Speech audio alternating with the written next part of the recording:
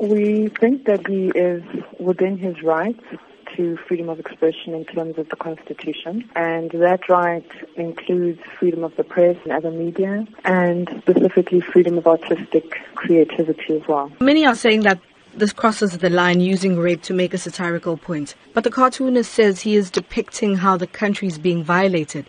But is it a responsible way to do this? So we would look at the limitations to his right to freedom of expression or his right to express himself artistically or creatively in terms of what the limitations are in terms of the freedom of expression clause in the Constitution. So the right to freedom of expression excludes anything that is propaganda for war or any kind of expression that could be seen to incite imminent violence or be advocating hatred based on someone's race or ethnicity, gender, religion, and that also constitutes an incitement to cause harm. You say he is well within his right to post and express himself that way.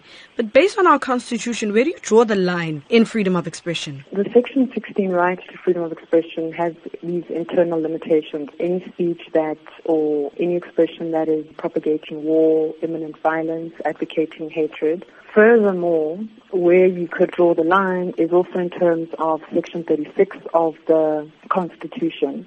And if you're going to limit a particular right, you need to do so in terms of the limitation clause, which indicates that that limitation should be a reasonable and justifiable one. And how do you balance equality and freedom of expression? We would look to what the Constitution says to us in terms of balancing certain rights. So there isn't one that takes precedence over another. So you would have to look at then the general limitations in terms of Section 36 of the Constitution. What are some of the things that people should be mindful of when posting or commenting on social media regarding controversial topics such as these ones? The challenge is that the right to freedom of expression is a constitutionally protected right. So the parameters, if you wanted to draw any, would then be in terms of looking at any depiction or any expression in terms of, is it something that can be said to constitute propaganda for war?